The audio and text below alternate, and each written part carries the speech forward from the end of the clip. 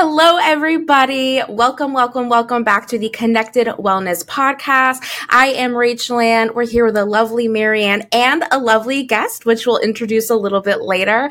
But we are so happy you're here. Here at Connected Wellness Podcast, we are so passionate about wellness. We like to speak here about the ways that our physical, emotional, and spiritual health is all connected and how we can take better care of our whole selves holistically so we can live our best lives. We're really excited that you're here with us on the journey. Welcome to episode 12. Thank you for being here. And we're excited to introduce our next guest. Dr. Ifeanyi Olele is here with us today. I'll tell you a little bit about him. Thank you, Doctor, for being here. I think we are going to really appreciate what you have to say. So Dr. Olele is a board-certified psychiatrist who specializes in anxiety, depression, ADHD, and other common mental health conditions.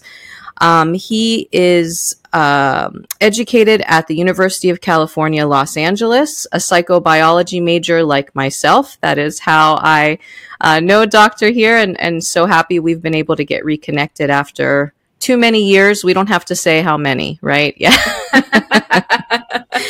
Dr. Olele also got his medical degree from the Philadelphia College of Osteopathic Medicine, as well as just a couple of master's degrees, right? No big deal. And he practices out of the DC area with all this wonderful telepsychiatry and really, I think, an amazing practice approach. Your practice is called Genesis Psychiatric Solutions, right? And we're excited to hear about kind of how that is maybe different from other psychiatry practices. So yeah, that's the gist of his experience, but there's a lot more to it, and I'm sure we'll hear about it. So again, welcome and thank you for being here. Yes, welcome. All right, before we get into the, beef of the episode, we got to start with our wellness wins. So I'm going to let you two start. Who's ready to share? Are you ready, Dr. Olele, or do you need an example? I'm ready. I can go. Go for it. Yeah, so my wellness win was I stepped on the scale and the numbers are going down. So I'm happy about that. Nice. I changed, been modifying my diet, so I'm happy about that. So yeah, the scale didn't scream. So yeah. That's always encouraging. Yes, congratulations. Way to go. Yeah, and we've talked a lot about how some small habits, right, consistent small changes can make a big difference. Is that what you found has been working? Oh, yeah. Yeah. That's time. Awesome. Yeah, congratulations. We love it. We love to see it. How about you, Rachel Ann? So mine is a little bit cheesy. Mom, if you're listening, you're going to really, really love this one. Because it's about something that my mom used to do, and I used to make fun of her for as a child, and now I'm doing this as a ripe 32-year-old, which is buying an article of clothing that I love in multiple colors. And we have just come to this point, y'all, in our lives where, long story short, I was looking for some flowy pants. It's summer. It's like, I just want to feel the breeze and just like flow all around and be fun. And I've been having a hard time finding the perfect one for me. I'm 5'4". A lot of them are really for people who are tall or people who want to wear heels. I don't want to wear heels, y'all. I want to wear my Air Force Ones. I want to be comfortable in my flowy pants. Okay. I have like a vision. This is like serious business. And so I usually don't like to shop on Amazon, but I was running out of time and I was like, all right, Amazon Prime, here we are. Like, this is why I pay for you. And I ordered the flowy pants and I'm like, oh my gosh, I love these so much. They're great for people who are 5'4". They're great for people who are not trying to wear heels all the time, even though I probably could. But I just went ahead and then ordered it in 3 other colors, like immediately. And I didn't even like think about it. And I was like, oh my gosh, I am that person now. And I felt really like, I was laughing at myself and I felt so silly because I was like, I used to make fun of my mom for doing this. And I was like, now I know why she does it. Because when you find something and it works, just buy it in all the colors, you know? So I have given that up, that I can't do this, and I am loving it and I'm embracing it. And next week on my vacation, I will be with my flowy pants in 4 different colors, smiling and happy with my sneakers on. So that is my wellness win. Very cheesy, but it makes me smile very big. Well, you know what that makes me think of? Last episode, we talked about simplifying our life. And I feel like that's what you did, right? Like you found something that works for you. Why complicate things? Just stick with what's simple. Yeah. Yeah, go Thank you, Marianne. And I feel better. I would love to hear what your mom has to say about that. Yeah, I know, Mom. Let me know. I'll text you. I told you this. so. I feel like, and I told you so is coming. Yeah, mom usually knows best. We learn that later. Yeah. How about you, Marianne? All right. So mine is also based on something we talked about last episode. So we talked about trying to counter the hurry epidemic, doctor. So I'm sure you know something about that as well. And so we took a road trip last weekend, and because I definitely have hurry sickness, usually on road trips, I'm like, we just need to get there as fast as possible. I don't care if we need to stop. Like if we have to stop, it's in, out. You know, I'm constantly watching the time on my, Google Maps. Like if it goes up, I get mad. When I like save a minute, I'm like, yes, it's like a game, right? But I stopped myself and I was like, why am I in a hurry? Right? Like we're going somewhere. We don't have anything scheduled until the next day. Like I don't have an appointment. Like why am I in a hurry? Like nothing is going to happen if we get there 5 minutes later. Like I don't have to yell at Chris to hurry up and pee as fast as possible at the rest stop. Like we can just take our time. No big deal. And it really made a big difference, like mentally for me, not having this like rush. So that is one of the things we talked about. Like, just ask yourself, why am I in a hurry? If there's no real reason, then maybe we can kind of take away some of that frantic feeling of being in a rush. So I love that. And we have another road trip this weekend. So I'm going to use that again. And I think it's going to be good practice. Yeah. Yeah. Good job, Marianne. Thank you. Great. So yay, wellness wins. Great, everybody. keep them coming. All right. So what are we talking about today, guys? I'm excited. I think it's going to be great. But we have Dr. Olele here to tell us a little bit about your approach to psychiatry. Yeah. I'm excited to talk with your audience and just, this open flow conversation and answer questions that, people have been thinking about with mental health and especially wellness too. So I'm definitely excited for our talk today. So tell us, how do you think your practice may be a little bit unique compared to a lot of other psychiatry practices? So one of the things that our whole team and our staff, we emphasize is treating our patients as just human beings. And it's very simple. When people come in, we don't look at them as, oh, this is Jimmy, the depressed person. We look at this is just Jimmy. And when they come in, we take a holistic approach. One of the things I like to get to know my patients for who they are, what are their goals, what wins they want to have. And so knowing that is important, I put that to the forefront.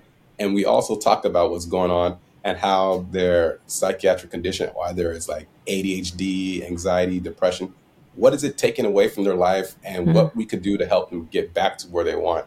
So that's one of the unique things about our practice. I love that. I feel like that's very important because it makes people feel like you care about them in their whole lives, not just like, okay, what are your presenting problems? Okay, let's do this. Okay, bye. It really shows that you care about the things that they care about and you wonder what it's like for them to be them. Like, what's it like to be in their shoes? So I love that. Yeah. And taking the time to figure out what is most important to them. Like you said, what wins do they want, right? So there are a lot of dimensions of wellness, right? So maybe you could tell us about those different dimensions and maybe sometimes we have to figure out how to prioritize what's most important to us at any given part in our lives, I think. So will you share those with us? Yeah. So when I'm talking with my patients, one of the things I always keep in the forefront is like the 8 dimensions of wellness when I'm talking to them. And the 8 dimensions of wellness are, there's physical wellness, which encompasses your physical health, your like sleep, under that is like sleep, appetite, your energy, your physical condition, your medical condition. Then there's emotional wellness, is like how in tune are you with your emotions or your relationships. So knowing your triggers, your stressors, what are some good coping skills you have. Then there's spiritual wellness, which is your life's purpose, either if you're religious or spiritual or not spiritual, but just like your life's purpose. Like, for example, like, are you fellowshipping with your church members? What's your relationship with God? Or just in general, let's say if you're not a person that's spiritual religious, are you volunteering? You know, is there something you're doing greater than yourself? So that's spiritual wellness. Then there's intellectual wellness, which is how are you stimulating your mind and your intellect? Are you traveling? You're listening to new music, learning a new language, reading books. So anything that you could do to just stimulate your mind, your intellect. And on the flip side, now that was more internal factors than the external factors of the 8 dimensions of wellness. We have social wellness, which is your ability to connect with others. And I see that took a hit during COVID for a lot of people. Yeah. Then we have environmental wellness, which is your relationship with the environment, either nature or even at your house. Like, how does your home setting environment impact your mental health and wellness? Wow. Then there's financial wellness, which is everybody's relationship with money. And that could be about budgeting, saving, financial traumas from the past where some people got families who are living check to check or anything. So that follows them with their lifestyle now, or investments people make. So that money plays a big role in people's mental health. Yeah. And the big one that I see a lot in practice is about occupational wellness and your relationship with your work, where a lot of times people either get a lot of stress or joy from the work they do. And so that's overall the 8 dimensions of wellness that I, in practice, just keep in mind when I'm talking to my patients. And then that also helps me guide treatment with, after doing a full evaluation, I'm able to know, okay, we'll prescribe this medication. I recommend therapy, this lifestyle intervention, or even transcranial magnetic stimulation, which treats depression and OCD. So those are things that I offer my patients. Yeah. Wow. Oh my gosh. We need an episode on each one of those dimensions. That all just wrecked me. I was like, yeah, I need help in that one. Ooh, that one too. So I think that's really incredible, that approach. Yeah, what I think is so interesting is that we focus here on the 3 dimensions, right? Like you heard in our intro, emotional, spiritual, physical, but we don't realize how those other dimensions impact those 3 so much, you know, that, like, for example, if you talk about financial wellness, like if someone cannot pay their bills, if they cannot, you know, eat, they don't have rent money, right? Of course, you can't have good physical wellness. You're not going to be able to take care of yourself. You're not going to sleep well. You know, of course, you're not going to have good emotional wellness. Your spiritual wellness is going to fall off your radar. Like, I don't have time to think about this if I'm trying to survive. So, yeah, those are really, really important. What do you think, like, as individuals, if we're not in treatment, or even if we are, you know, where should we start? Like 8 dimensions sounds like a lot. So how can I kind of do something to maybe help me get started? Yeah. So when I'm doing a wellness check for some of my patients, I look what's the lowest one. Like, you know, when we're just talking, I'm like, okay, let's go with physical health, for example. You're not sleeping well and you're not eating well. So that's where I'll talk to my patients about, okay, let's see what's going on with sleep. Do you have trouble falling asleep, staying asleep, or you have early awakenings? So I would talk about that, see what's going on. Then I'm going to start digging and say, okay, is this person dealing with depression? Do they have anxiety, or is it insomnia? So I'm trying to get the root of what's going on with my patient and doing digging. So I always go for what I've seen as the trouble point, and I build from there and see what are some opportunities to support them, and what are some opportunities, you know, where I'll say, okay, you're doing very well in this. Let's see if you can focus on this.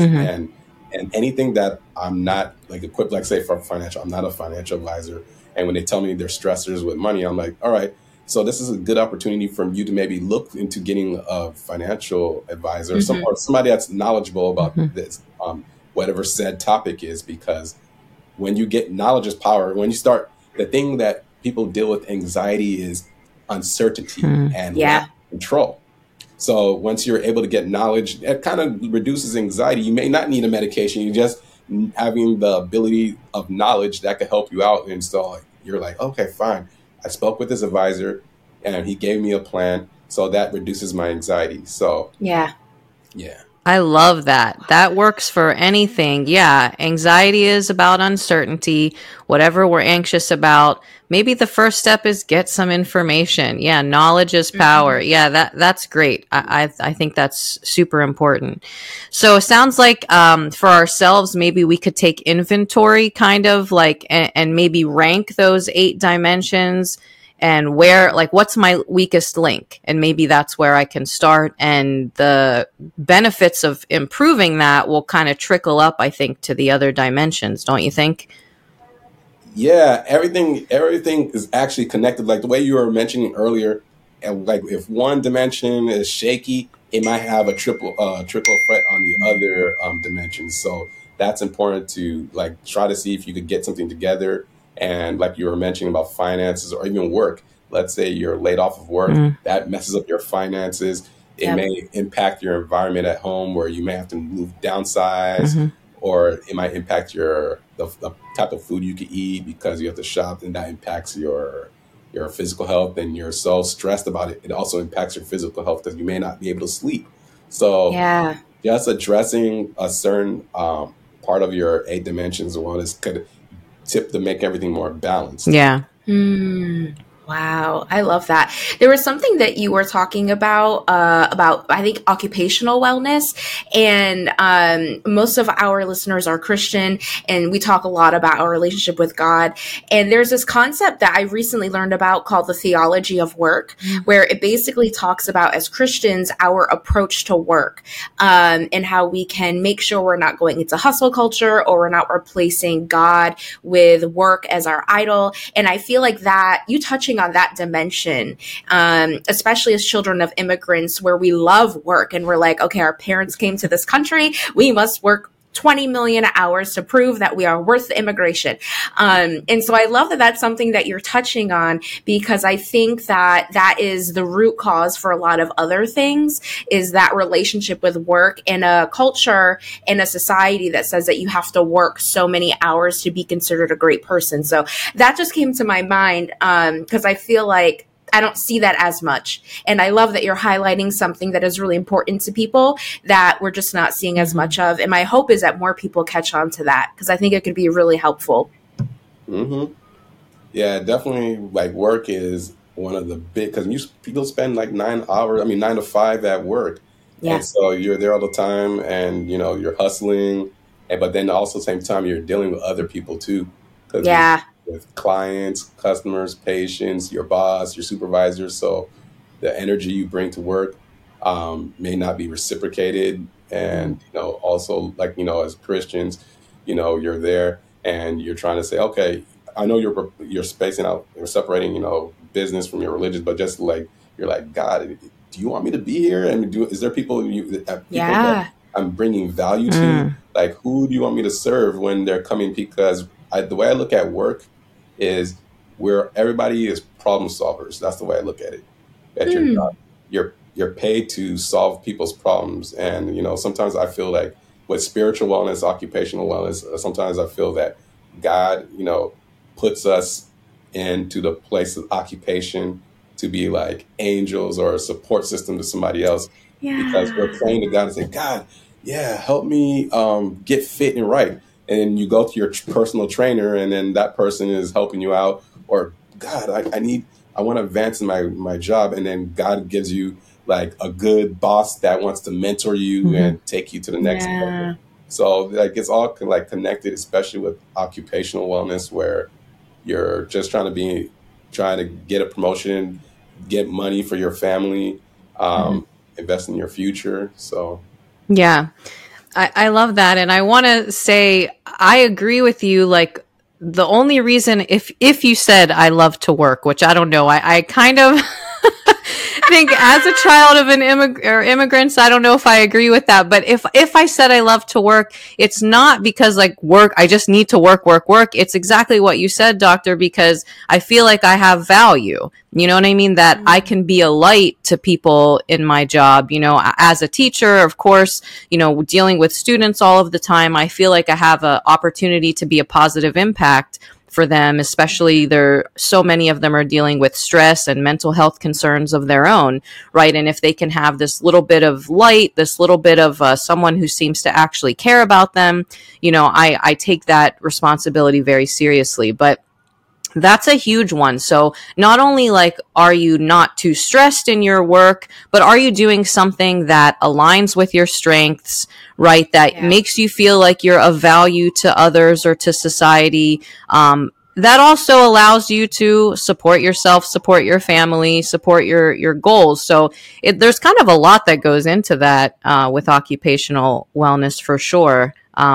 Yeah. But you really made me laugh, Rachel Ann, that I just love to work. I'm like, I mean, like I see its value, but I also like love vacation, you know, so. Yeah. Oh yeah, girl. You can love work and we love vacation. Yeah. You work hard, you play hard too. But I agree, the immigrant culture for sure, you know, and we could probably all see that with our parents. But we've talked about this before. It's because of the struggles that they've had, right? Coming to a new country, like they almost had no choice but to love to work, right? To, you know, to survive and to take care of their families. So it is interesting how that's changing with us first generation. You know, who knows what's the next generation going to show, you know, with their work habits and the work-life balance. Like we're finally understanding that work-life balance is important, you know? Yeah. Yeah. The parent immigrant generation do not get there's no such thing as work-life balance. They're like, hustle hard, hustle hard. Let's get it. Yeah. And even like work satisfaction, although I think my parents have it, thank God, but I don't think that's priority, you know, like for what I was going through trying to figure out what I wanted to do. It's like, who cares if you like it? Is it a good job? You know, is it secure? So it is, it's a very different mentality, but we learn, right? We grow and we learn and we adapt. Yeah, we do. So you do a lot with immigrant communities, don't you, Doctor? Yeah. So what are some unique kind of concerns that you see there? A is stigma. That's huge. Opening up to family members about what's going on with mental health. And one of the things, too, is what's kind of hard, because when I talk to patients and when I'm doing my psychiatric evaluation, I always like to learn about family history. And that part is usually like lacking because it's not really communicated. But everybody's saying, everybody's making, you know, not self-diagnosis, but, you know, in theory, like saying, I think my uncle was depressed or he's anxious, but he never went to go see a doctor to get evaluated. So just that lack of information, like family history, everything's more about suspicion.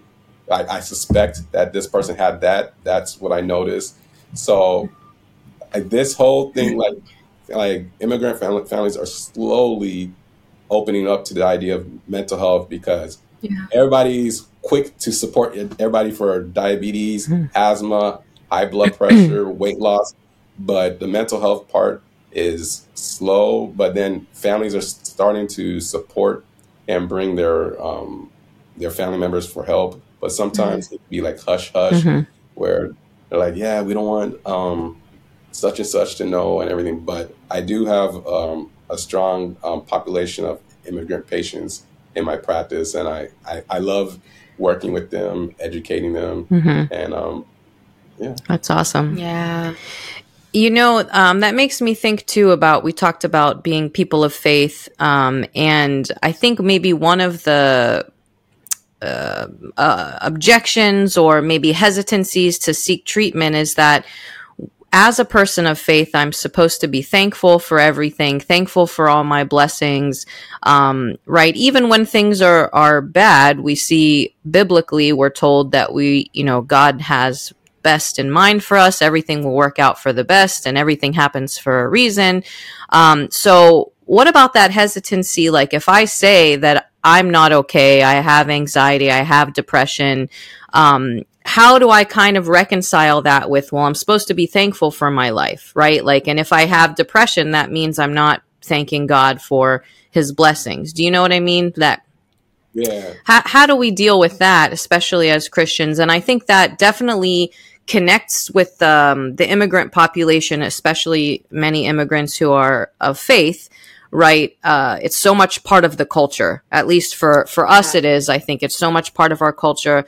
Alhamdulillah means thank God, in Arabic. And we say that literally for anything, like nonstop, which is not a bad thing at all. I'm not suggesting that's wrong, but I think it's because of that, so ingrained in us since childhood that sometimes it's hard for us to admit that we might need help or that something might be wrong, because then I feel guilty that I'm not thanking God enough for what I do have. Yeah. Yeah, the way I look at that is this. Yeah, this is a good question. It's good to thank God, because you're acknowledging, say, hey, thank you for allowing me to wake up this morning. Thank you for allowing me to eat, meet people, just be healthy, just be on earth, and just like that. That's a good thankful, showing gratitude.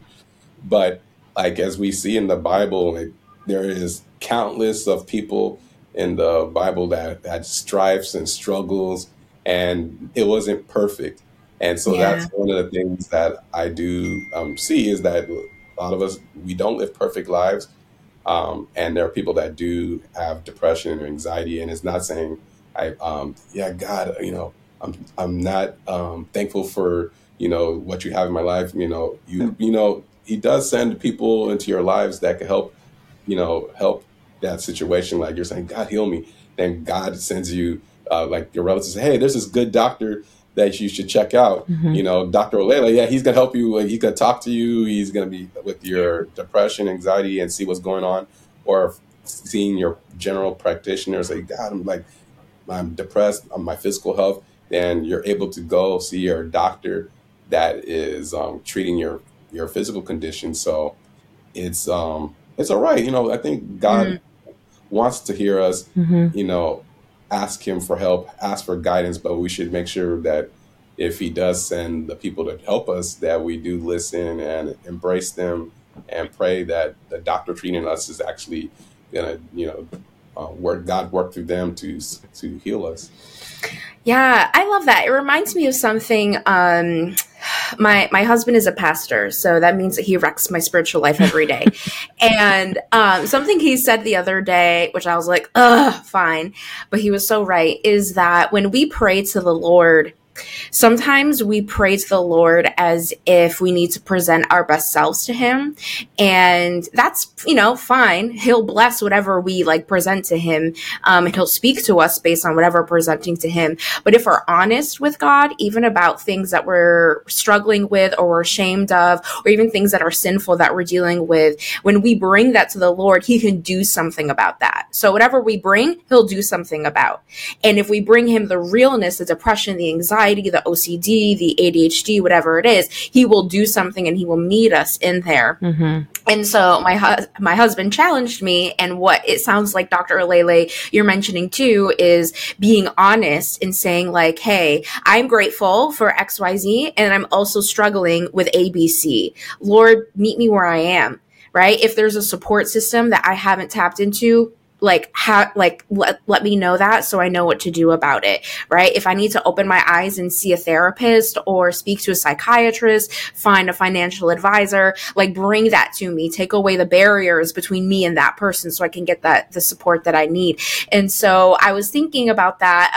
I wonder if God is like, hey, Rachel, reminder through Dr. Olele now about that. Because I think it's really powerful, but it's very difficult to do that, especially when we come from cultures, like you mentioned, where there's shame and it's like, all right, let's just keep it hush hush, where we're used to like saying like everything is fine, but like everything is on fire. You know that meme? It's like the dog, like everything is on fire, but he's smiling and saying that it's fine. So I appreciate your encouragement for us to be honest and open, even in our spiritual lives. And it sounds too like when we do take that initiative to seek help, it's another opportunity to see God's goodness, right? Because we can see, like you said, him working through other people, through the professionals to help us. And then it's more to be thankful for, right? And then I don't have to feel guilty because ultimately I will be seeing more of his blessings and his provision. And yeah, so I think that could only be a positive cycle there if we do take that step. And like you said, Rachel, too, like in our prayer, it's both. It's, I am very thankful for these things, you know, thank you, Lord. And also, but I kind of need some help. And we are his children. And I don't think he's ever going to be mad about us just being honest with him. So yeah, that I think that was a good reminder for me and hopefully for others as well. Yeah. All right. So I have more questions. You can stop me, anybody, at any time if there's something else you want to say. But okay, I think your practice style and approach is awesome. But here's my concern. Do you think it's common for psychiatrists to have this holistic approach, to be able to take the time with their patients and ask about their financial situation, their work life, you know, their environment at home? Would you say that's more common or less common? I think that the issue is depending how much time the doctor wants to give with the patient, because it blew my mind. I had a patient that I saw a few days ago, and they're saying that for like, I do a 60-minute evaluation. So first meet somebody, and they're saying, oh yeah, I had a doctor who saw me for like less than 10 minutes or something like that, whatever, and was asking me questions. I was like, what? I was like, how do you get to know your patient? And so that's one of the reasons why I am so adamant to giving my patients time, so I get to know them, because it's a physician-patient relationship. And in my training, we were trained, you know, you're a doctor, but you're also a teacher. You're somebody that works with it. So that's very important to me. And some practices do 15-minute checks and they're in and out. When you give the medication, there's no relationship. Right. But for mine, I wanted to differentiate myself as a place where my patients feel heard. Yeah. They feel like they have an ally in me. And yes, I'm their physician and they're my patient, but I want them to know that when you come in here, either we're seeing each other virtually or in my office, this is a safe space. You're paying for somebody to hear what's going on with you, and we could create a plan. And I always give them options like medication. Let's see what's going on. I do genetic tests for patients, so I can see how the medication interacts with their body. Then if a patient has been struggling with different antidepressants, I'm like, here, I could prescribe you transcranial magnetic stimulation, and I'll say you'll come to my office. I will check to see where we could find the location in your brain where that regulates mood, and then we'll apply treatment there with the transcranial magnetic stimulation. Then I also offer therapy, or if I'm not able to do the therapy for them, I give them I refer them out to a better person that meets their needs. And then I'm big on lifestyle interventions because that's where, you know, I really always want to ask patients, what do you want and what do you want from this treatment? A lot of people say, yeah, I just want to be on less meds. I give them my recommendations. I'm like, yeah, you need to be on meds, or okay, I'll meet you halfway. So if we're not going to increase this, you got to be in therapy, and you also got to be doing the work lifestyle interventions, like either exercising, listening to music, you know, spending quality time with people that are not toxic. And so, so that one. So that's why I customize my treatments to each patient, but following FDA guidelines and medicine, because I never go off the rails and everything. I do everything in the confinement of what is scientific based evidence, but I factor in the person. That's important. So it sounds like the patient is allowed to be like a team member in the treatment process, like to figure out what works for them, what won't work for them. Like you said, what their primary goals are.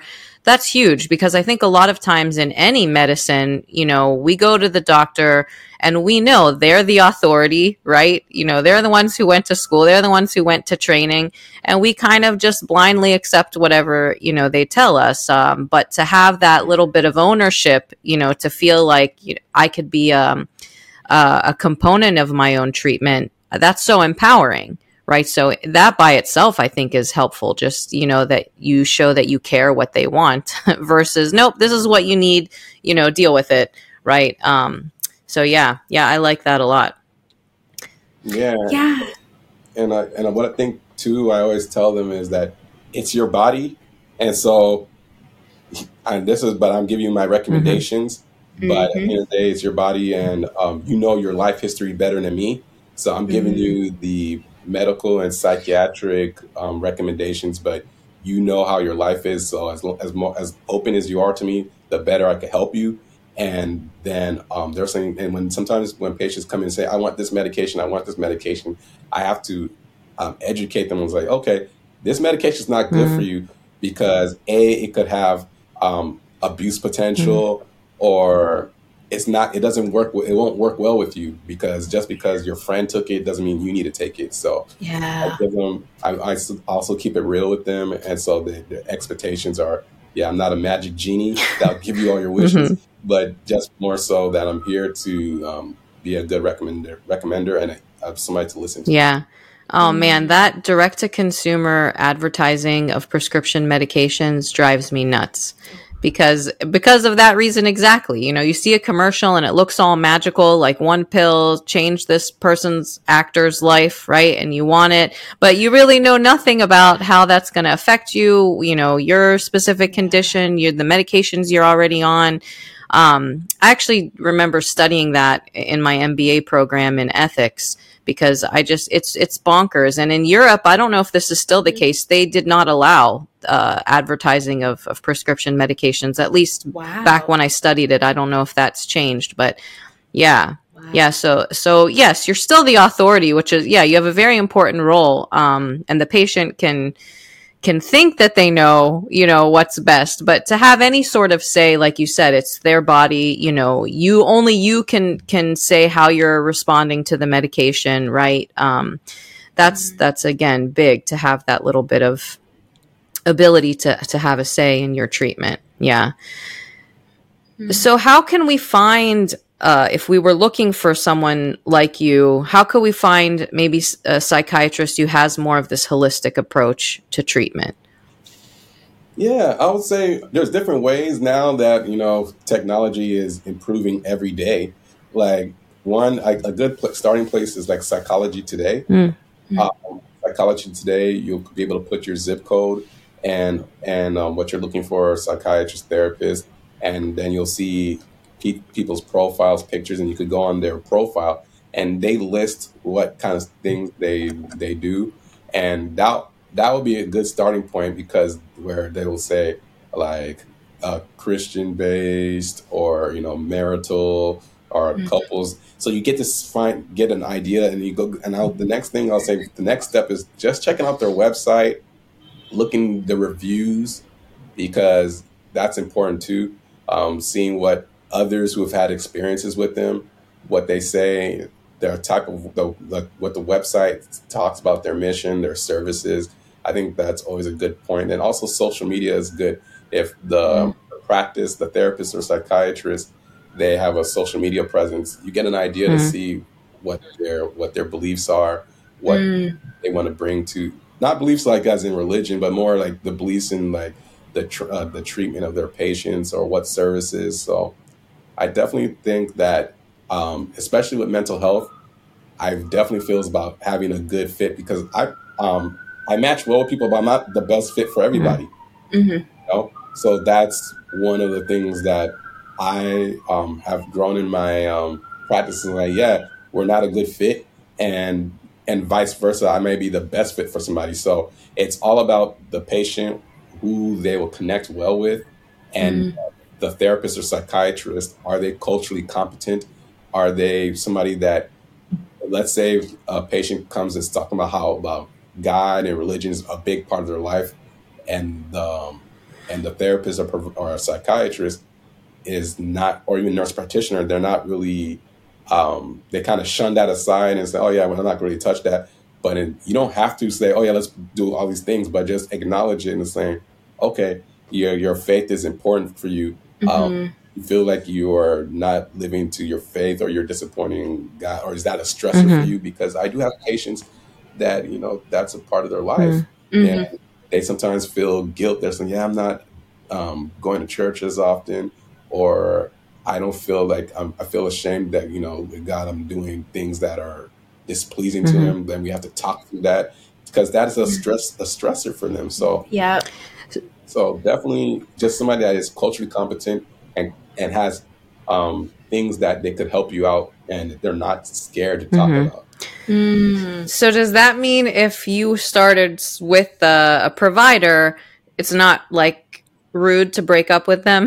How does that work? Right. So let's say, especially a therapist, you start with a therapist and you're like, this just isn't working for me. How do you tell them that? Or, there's like that, not you, at like the patient. How would the patient, broach that? Or do you just kind of ghost them? I don't know. What's the protocol?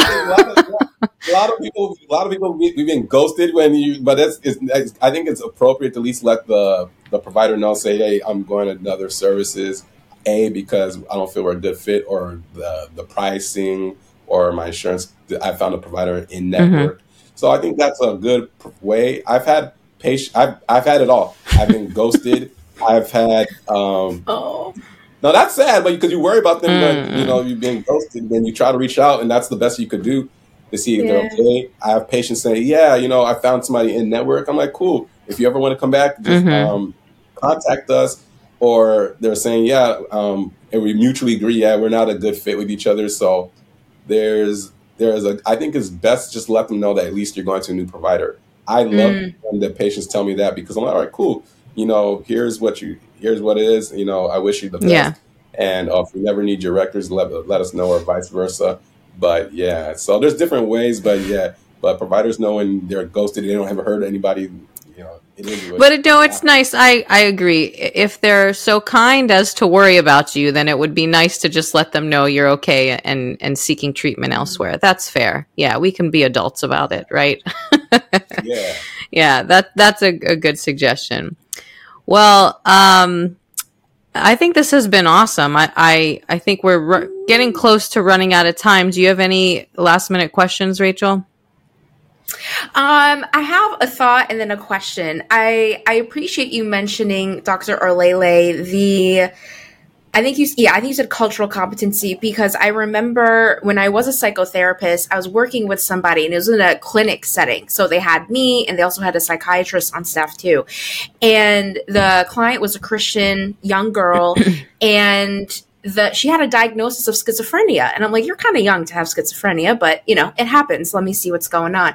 And I looked at the reporting symptoms, and the psychiatrist said that she had schizophrenia because she prayed to God.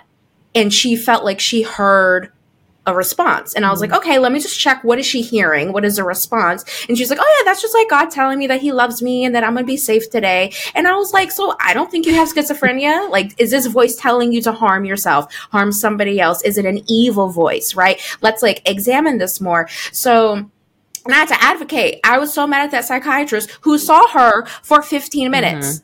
And I was like, sir, we need to have, like you were saying, you see them for an hour. You have to have a real relationship with them. And it's a child. So her and her family.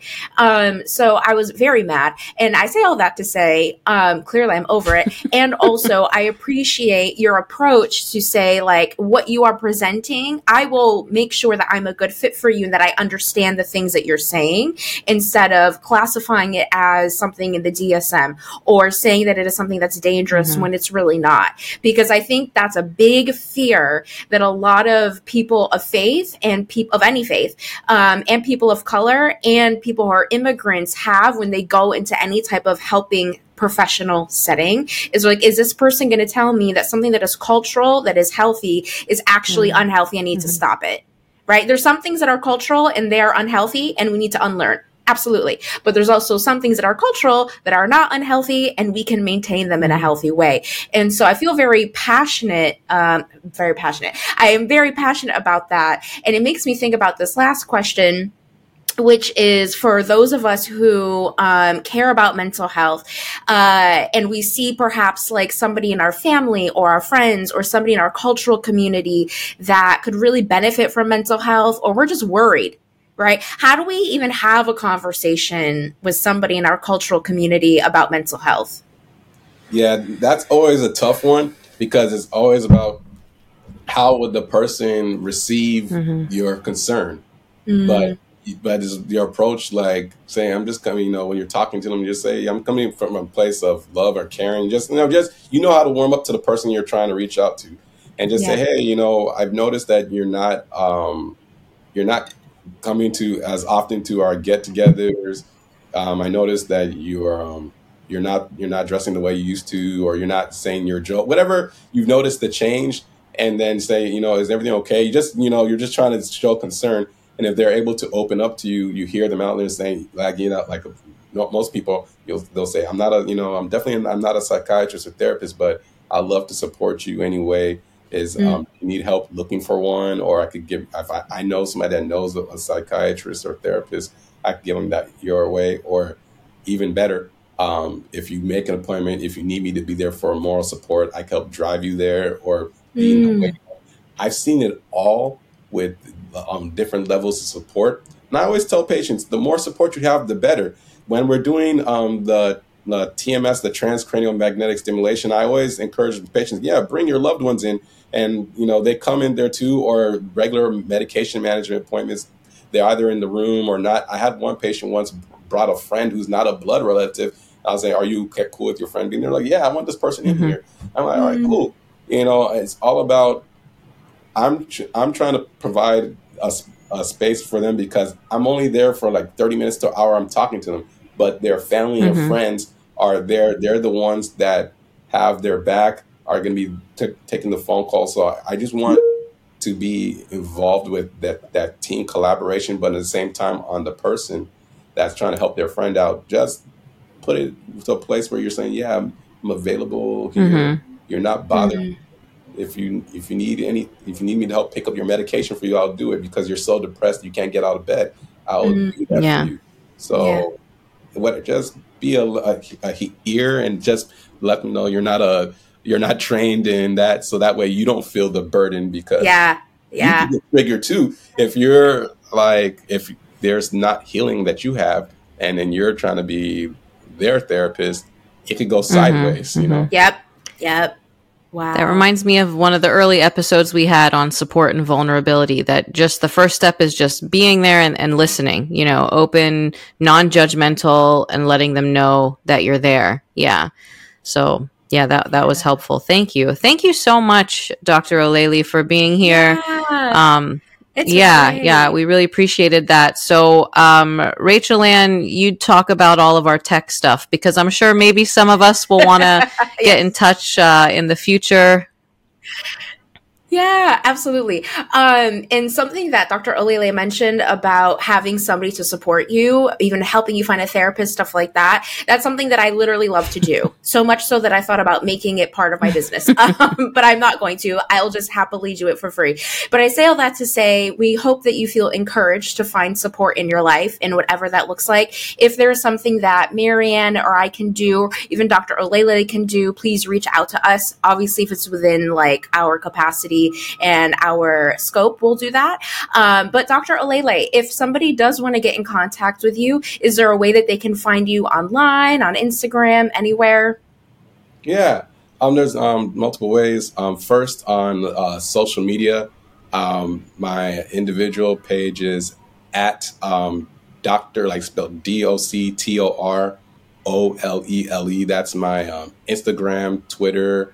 handle. And then my companies there's at GPS Mindset. You can find that on Instagram, Twitter, and then there's also at GEN TMS, that you can find that on like Instagram. And then our company websites are www.gpsmindset.com. That's my medication management practice. And then www.gentms.com. That's my TMS practice. So definitely those are two different ways to connect with me. And I'm licensed in California, Florida, DC, Maryland, and Virginia. So. Wow, awesome. In the event that you didn't get any of that, it will be in the show notes below, so do not worry. If you would like to reach out to me, I'm on Instagram at Real with Rachel Ann. Marianne is also on Instagram at Wabasaba. Connected Wellness, we're so hip. We are on Instagram at Connected Wellness Podcast. We also have email because that's very hip too. We are at connectedwellnesspodcast@gmail.com. And yeah, thank you so much, Dr. Olele, for having us. And for being here and sharing such incredible insight with everybody. And without further ado, Marianne, would you like to wish us our goodbye statement? Absolutely. Thanks again for being here. Hope everybody enjoyed this, and we hope that you be well. Until next time. Take care, everybody. Bye.